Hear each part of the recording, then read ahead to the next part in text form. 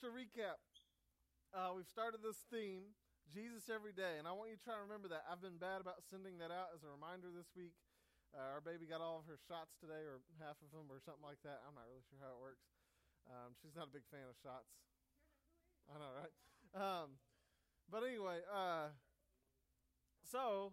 anyway, we have this theme, Jesus Every Day. It's all about you living and me living with Jesus every day, finding a way to run to Him every day.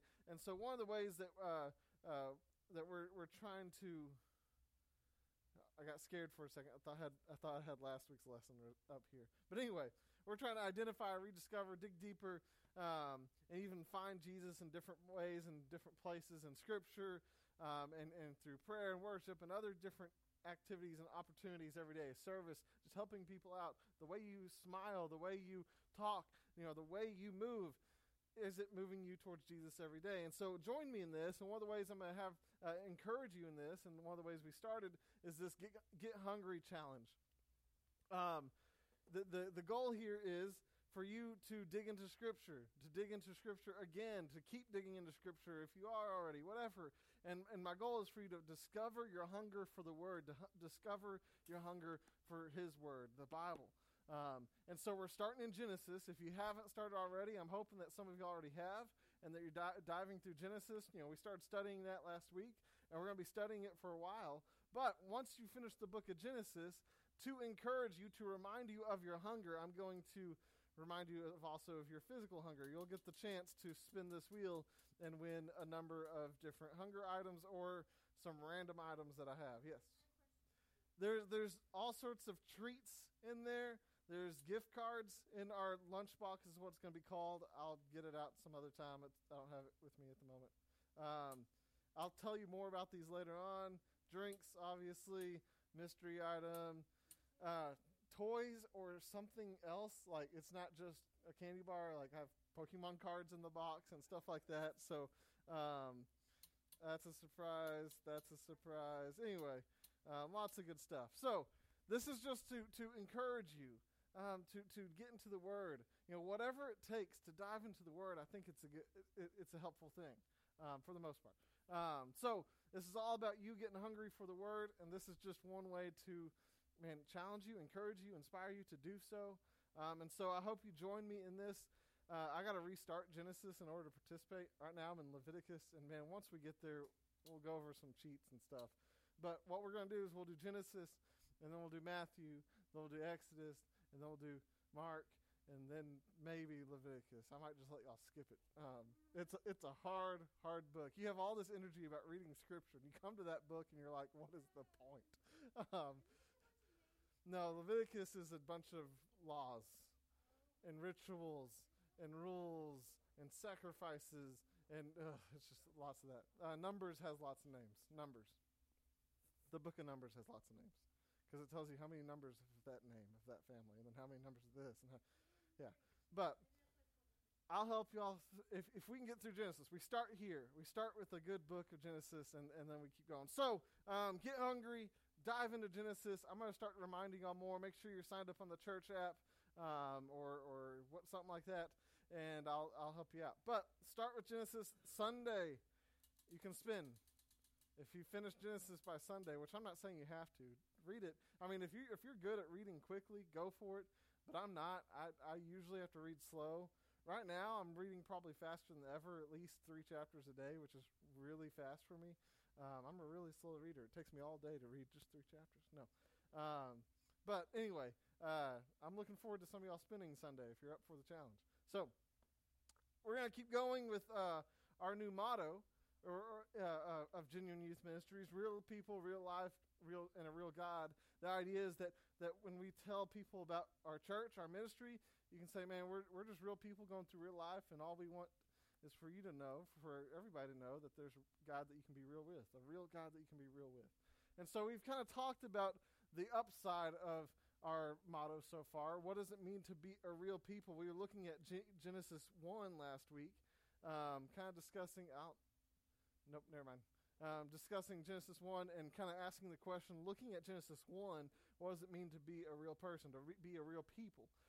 before Genesis 3, before the fall, before sin, what does it mean to be a real people? And it means remembering your identity, remembering that you've been made in the image and in the likeness of God, and that we were created for a purpose of relationship with God, with others, with creation, all in an intentional and unique way. And so that's what we kind of talked about last week, and we read how Jesus fully fulfills that image of identity, and how he restored a way to where we can also remember and rediscover and fulfill what it means to be made in the image and the likeness of God again. So that's kind of what we talked about last week. So we're going to dive into Genesis 2 today, and we're talking about what does real life look like? Before Genesis 3, before sin, before the fall, before everything was messed up, what does real life look like? Or what should it look like? And so let's dive into Genesis 2. Grab a Bible. Turn to Genesis 2 with me. It should be on page 1 or 2. All right, so Genesis chapter 2. That's where we're at. If you will read along with me. I don't know if I have it all up here. All right, anyway. Starting in verse 4. Verse 4. These are the records of the heavens and the earth, concerning their creation at the time that the Lord God had made the earth and the heavens. No shrub of the field had yet grown on the land, and no plant of the field had yet sprouted, for the Lord God had not made it rain on the land, and there was no man to work the ground. But mist would come up from the earth and water all the ground. Then the Lord God formed the man out of the dust from the ground and breathed the breath of life into his nostrils, and the man became a living being. The Lord God planted a garden in Eden in the east, and there he placed the man that he had formed. The Lord God caused all to grow out of the ground every tree pleasing in appearance and good for food, including the tree of life in the middle of the garden, as well as the tree of the knowledge of good and evil. A river went out from Eden to water the garden. From there it divided and became the source of 4 rivers. The name of the first is Pishon, which flows through the entire land of Havalia or something, where there is gold. Gold from that land is pure. Beldam and onyx are also there. The name of the second river is Gihon, which flows through the entire land of Cush. The name of the third river is Tigris, which runs east of Assyria, and the fourth river is the Euphrates. And the Lord God commanded the man. Nope. I skipped a verse. The Lord took the man and placed him in the Garden of Eden to work it and to watch over it. And the Lord God commanded the man, you are free to eat from any tree of the garden, but you must not eat from the tree of knowledge of good and evil. For on the day that you do, you will certainly die. Then the Lord God said, it is not good for man to be alone. I will make a helper corresponding to him. The Lord God formed out of the ground every wild animal, every bird of the sky, and brought each to the man to see what he would call it. And whatever the man called a living creature, that was its name. The man gave names to all the livestock, to the birds of the sky, to every wild animal, but for the man no helper was found corresponding to him, no suitable helper. So the Lord God caused a deep sleep to come over the man, and he slept. God took one of his ribs and closed the flesh in his place, and then the Lord God made the rib that he had taken from the man into a woman and brought her to the man. And the man said, this one at last is bone of my bone, flesh of my flesh. This one will be called woman, for she was taken from man. And this is why a man leaves his father and mother and bonds with his wife, and they become one flesh. Both the man and his wife were naked, yet felt no shame. All right, so here's kind of what we're looking at. Looking at Genesis 2, what does real life look like? Now, we don't have time to look at everything in Genesis 2, but if you have questions as you go, make sure you raise your hand, let me know. Otherwise, I'm going to be skipping over some verses, and so if you have a question about something, we might miss it unless you raise your hand to ask it, like Genesis is doing right now. So Genesis. The places, honestly, I have no clue. I mean, I don't really know. So, like, right here in the middle, it talks about this different kind of land and places and this river that it goes all over the place. And nobody really has a for sure answer about what all those places mean or whatever. Some of them we're familiar with. We know what Assyria is. We know the Tigris River, the Euphrates River. But that's really about it, I think. really, to me, the image is there's this river flowing out of this garden. This you can kind of look at the Garden of Eden, as a piece of heaven, a place with God. And there's this river flowing out of the garden to the rest of the world. You look at the end of Revelation and you see the exact same picture from heaven, from this kingdom, from this city of God. There's this river flowing out from the trees of life, all this trees of life, representing the life with God, and it flows out to the rest of the world, from Jesus. God is the source of life. Jesus is the source of life, and it flows, Jesus is the water of life, the river of life. So it's just kind of a picture that God's providing life to the world. So that's my best answer for you there. So there you go. Yep. Yeah. Great answer. All right, so again, looking at Genesis 2, what does real life look like? Again, before Genesis 3, before sin, before the fall, what does real life look like? And so, and the other question is, how does this all fit with Jesus? Where does Jesus connect in all this? And so, again, feel free to ask questions as we go, but I want to start in verse 7 here. It says, the Lord God formed the man out of the dust from the ground, and breathed the breath of life into his nostrils, and the man became a living being. So I talked a little bit about this last week, that the name for man or mankind is Adam, and the name for dust, or the word for dust in Hebrew, or dirt, or earth, or whatever, is Adamah. That Adam, mankind, was created from Adamah. Like, there's this connection. I just think that's kind of important to remember, is that we are part of the earth. We are connected to creation for a reason. Anyway, and then it says God gives the breath of life. He breathed the breath of life into his nostrils. Only God can breathe the breath of life. That's kind of important, that life comes from God. And then it says he became a living being. He had life. He was now alive. And so humanity is created, specifically Adam here as our representative, and he's given the ability for life, real life. So that's kind of our part of our motto is real people, real life, real God, and a real God. And so real life comes from God. And I think that's a huge thing. Real life comes from God. So let's skip along and look at verse 15. What does real life look at? What does real life look like? It says the Lord God took the man and placed him in the Garden of Eden to work it and to watch over it. So God, he grabbed man and he threw him in the garden. He placed him in the garden. He placed him into a place that is pleasant. That's what Eden means, is pleasant. A garden of pleasantness, a garden of beauty, a garden of security, a garden of provision. That everything that he needs, that Adam needs at this point, is in this garden. God is giving it to him. And so God places him in this garden. And what is Adam's job in this garden, according to this verse? What? Well, not yet. In this verse. What is Adam's job? To work it and to watch over it, to take care of it. We talked a little bit about this last week, that what it means to be a real person is to, God gave us dominion, rule, to take care of his creation. And so God has both given him this garden to take care of him, but also given this garden Adam to take care of it. That we are called to take care of things. Work is not a punishment. Sometimes it feels like it, and work is a whole lot harder now after Genesis 3, but we're not there yet. Work is not a punishment. It's meant to help us to be the reflection and representative of God that he's called us to be. God designed us and purposed each of us in our own way to create beauty and order, just like God was doing in Genesis 1. It says the earth was formless and empty. So what did God do? He formed it and filled it. And he calls us to create beauty and order wherever we go as well. So what does real life look like?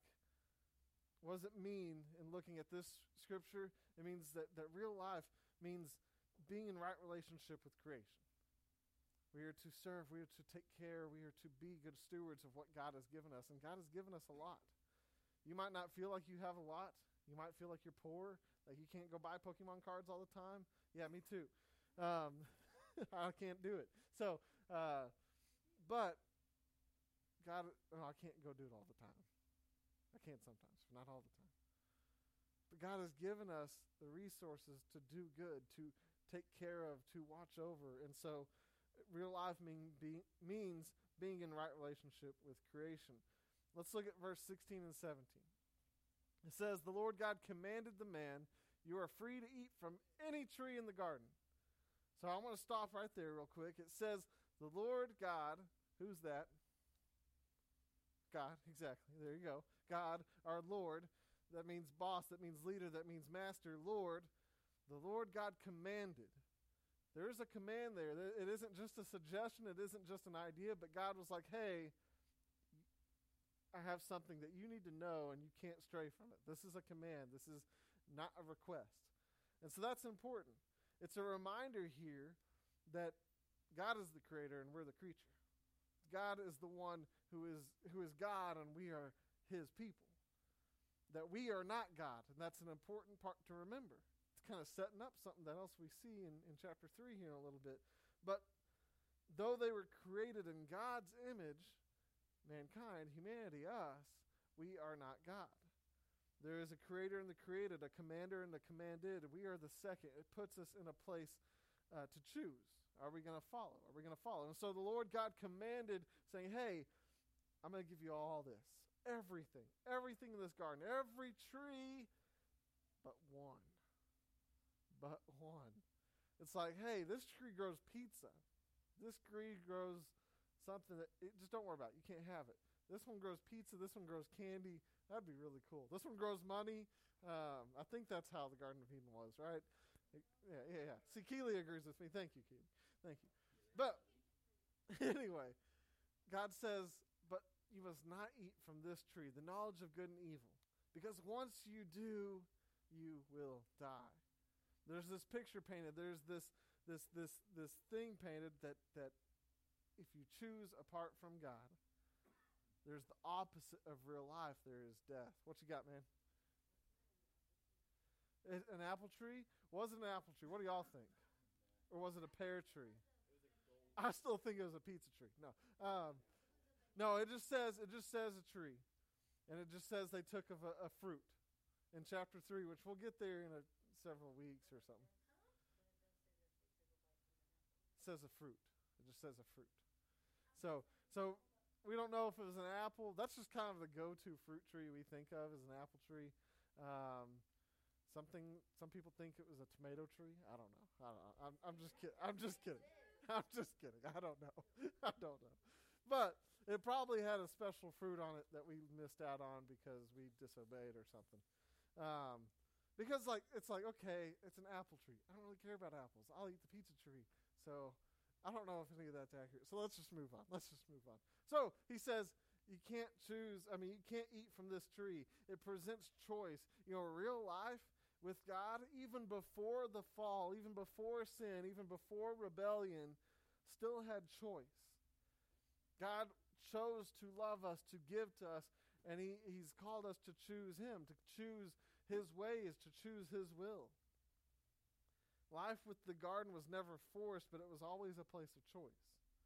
And that's what love is all about. There was a choice to trust God or not. And God was clear what the opposite of life with him was. Death. So real life is being in right relationship with God. Real life is being in right relationship with creation. Real life comes from God. So let's look at verse 18. I lied. Verse 22. It's kind of 18 to 24, but I just want to look at a couple verses here. It says, then the Lord God made the rib that he had taken from man into woman and brought her to the man. Here we have woman. Women are created. Yay. Girls say yay. Yeah, they didn't know what, they didn't, that's a good point. It's like, what is death? What is that? And I think God just wanted to make it clear that, hey, look, life is from me. Death is I don't even know if they fully understood what death was at that point. We get to Genesis 3 and they talk about death again, but, and they talk about it, so maybe surely they had some kind of comprehension. And death also meant separation. Yeah, that's a good point. It's like, and that I think that's kind of what the scripture's getting at here in 1 and in chapter 2 and chapter 3 is God's giving them life abundantly with everything that they could need. And God's like, look, I have one request or one command. Don't do this, because if you do this, you lose access. And if you lose access to God, you lose access to life. So hopefully, I think, surely they understood that. Yeah, that's a really good point. Is again, this wasn't written for Adam and Eve. This is written for us. So we should know what death is, at least our version of death. But yeah, there's a greater part of death, and that's separation from God, and that's a really good point. So we come to this verse, Genesis 2:22. It says the woman is made. You have this story that we can go. I mean, there's a whole lot here in those few verses surrounding this one. About how woman is created and the importance of it, and lots of sermons and lessons that we can take out of it.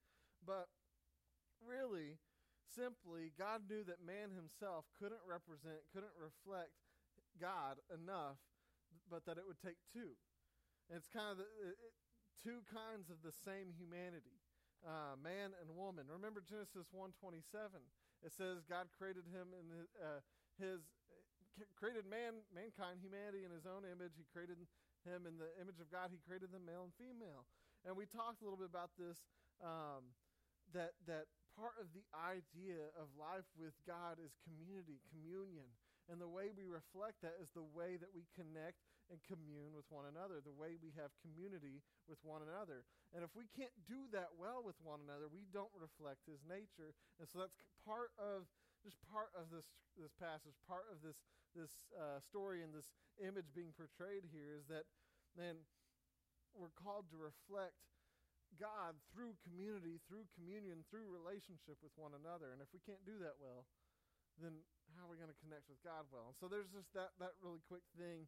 Verse 23 is followed with this shout of joy. Adam is like, man, I finally found the one for me. And he breaks into song and does this dance just like you see in the movies. I don't know.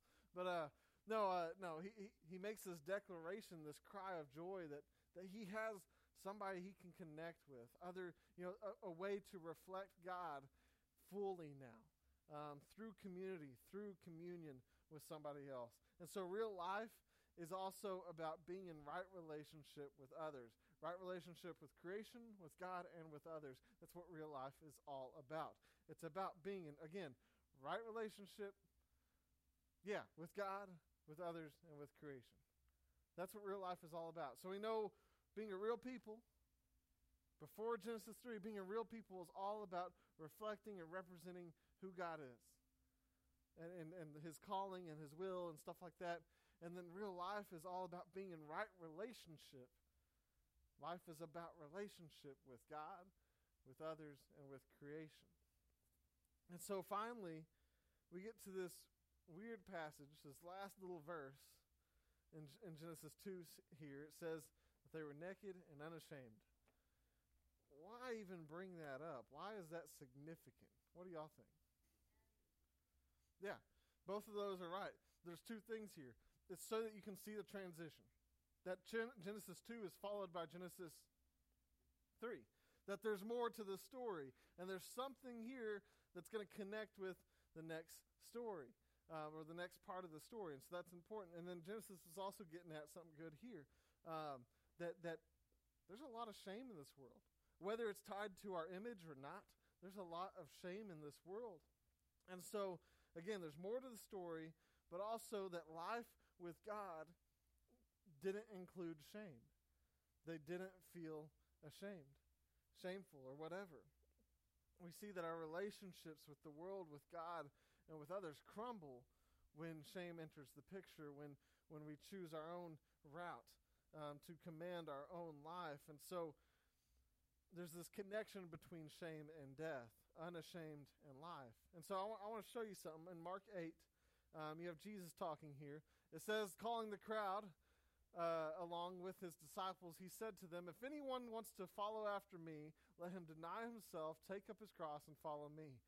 There's a choice. If anybody wants to do it, this is what you must do. Now you must choose to do it. There's choice. For whoever wants to save his life will lose it, and whoever loses his life because of me in the gospel will save it. What happens in Genesis 3? What are they trying to save? Their own lives. They try to save their own lives, do things their own way, and what happens? They lose it. They lose life. They lose real life. And Jesus is saying here that, look, real life comes when you stop trying to do things all on your own, but you just submit and follow me. And then it says, going on, for what does it benefit someone to gain the whole world yet lose his life? What can anyone give in exchange for his life?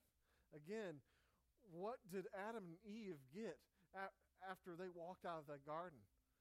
A curse, hardship, labor, struggles, death, difficulty, shame.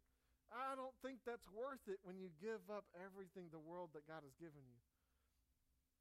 You know, the life, real life. They gained the whole world, but it was a fallen world.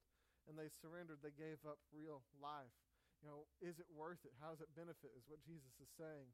And then it says at the end of this, for whoever is ashamed of me and my words in this adulterous and sinful generation, the Son of Man will also be ashamed of him when he comes into the glory of his Father with the holy angels. And so again, we have this picture that real life, it's all about keeping him first, to keeping God first, Jesus first, taking up his callings, his will, his way, and following in right relationship with him, creation, and with others. Because in him, in Jesus, there is no shame. Look at this, Romans 10. On the contrary, what does it say? The message is near you, in your mouth and in your heart. This is the message of faith that we proclaim.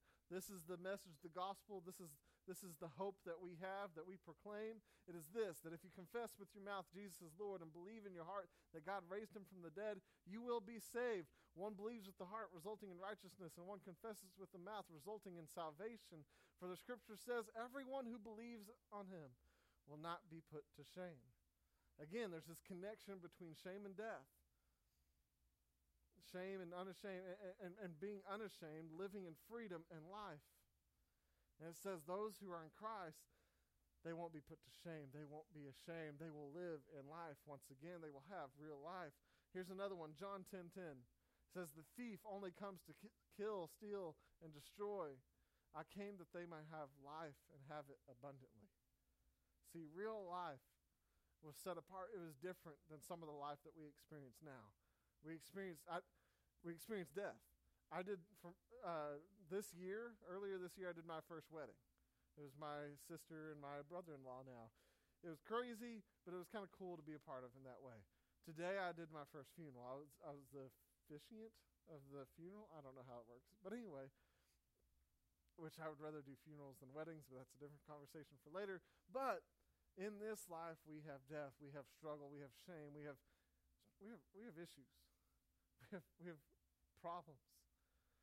Jesus wants to restore us back to real life the way it was before Genesis 3, and he wants to take it even further. He wants to take it even further, and he wants to give you life abundantly. And I'm not talking about just, once we die and go to heaven kind of thing. No, he wants to restore real life to you right now. And that's kind of what it means to be real people in the image and the reflection of who our God is, living real life in right relationship with him, with others, and with creation. And so that's kind of one more step in our motto and what it means to be real people, to experience real life. And so how are you going to choose to walk in that is kind of the question I'm going to leave you with. How are you going to choose to experience Jesus every day, to let him lead you into restoration of your identity, of who you are, and also restoration of what life should be and is all about? And are you going to join me in the getting hungry for that? I'm hungry for the restoration of who I am. To remember my true identity and not get lost in some of the shame that I've felt in my life. I want to be redeemed. I want to be reminded of what real life is all about and how I can live abundantly today. I'm hungry for that. And so I hope you are too, and I hope you jump into this challenge with me, this Get Hungry challenge with me. So one more time, get hungry. We're starting with reading the book of Genesis.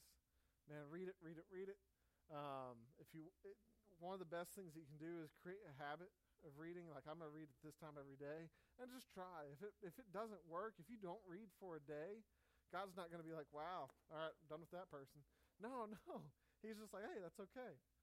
But come back. Let's read some more. Something else that you can do is set aside an hour. Say, I know it's Saturday, I'm pretty free, so this time I'm gonna tell my parents, hey, Mom, Dad, I'm going to be reading the Bible for an hour, so don't bother me. And then just go for it and see how far you can get and what you learn and what stories you read. But be encouraged and reminded of your hunger for Him when you do finish, because you'll get to spin this wheel and get something cool and hungry and all that stuff. Hungerful or foodful, I don't know. And then we'll keep going. And you'll have more opportunities here. We're going to get to shorter books. I might even let you pick your own book, so you have the opportunity to pick a book you like or the shortest book in the Bible. I don't care. We'll come up with some other ways to help you out so that this can get spun more. Because literally, I'll show you in a second how big my box is full of prizes or full of reminders and encouragement. So there's that. And on the Get Hungry thing, there's this app that I use. I love it.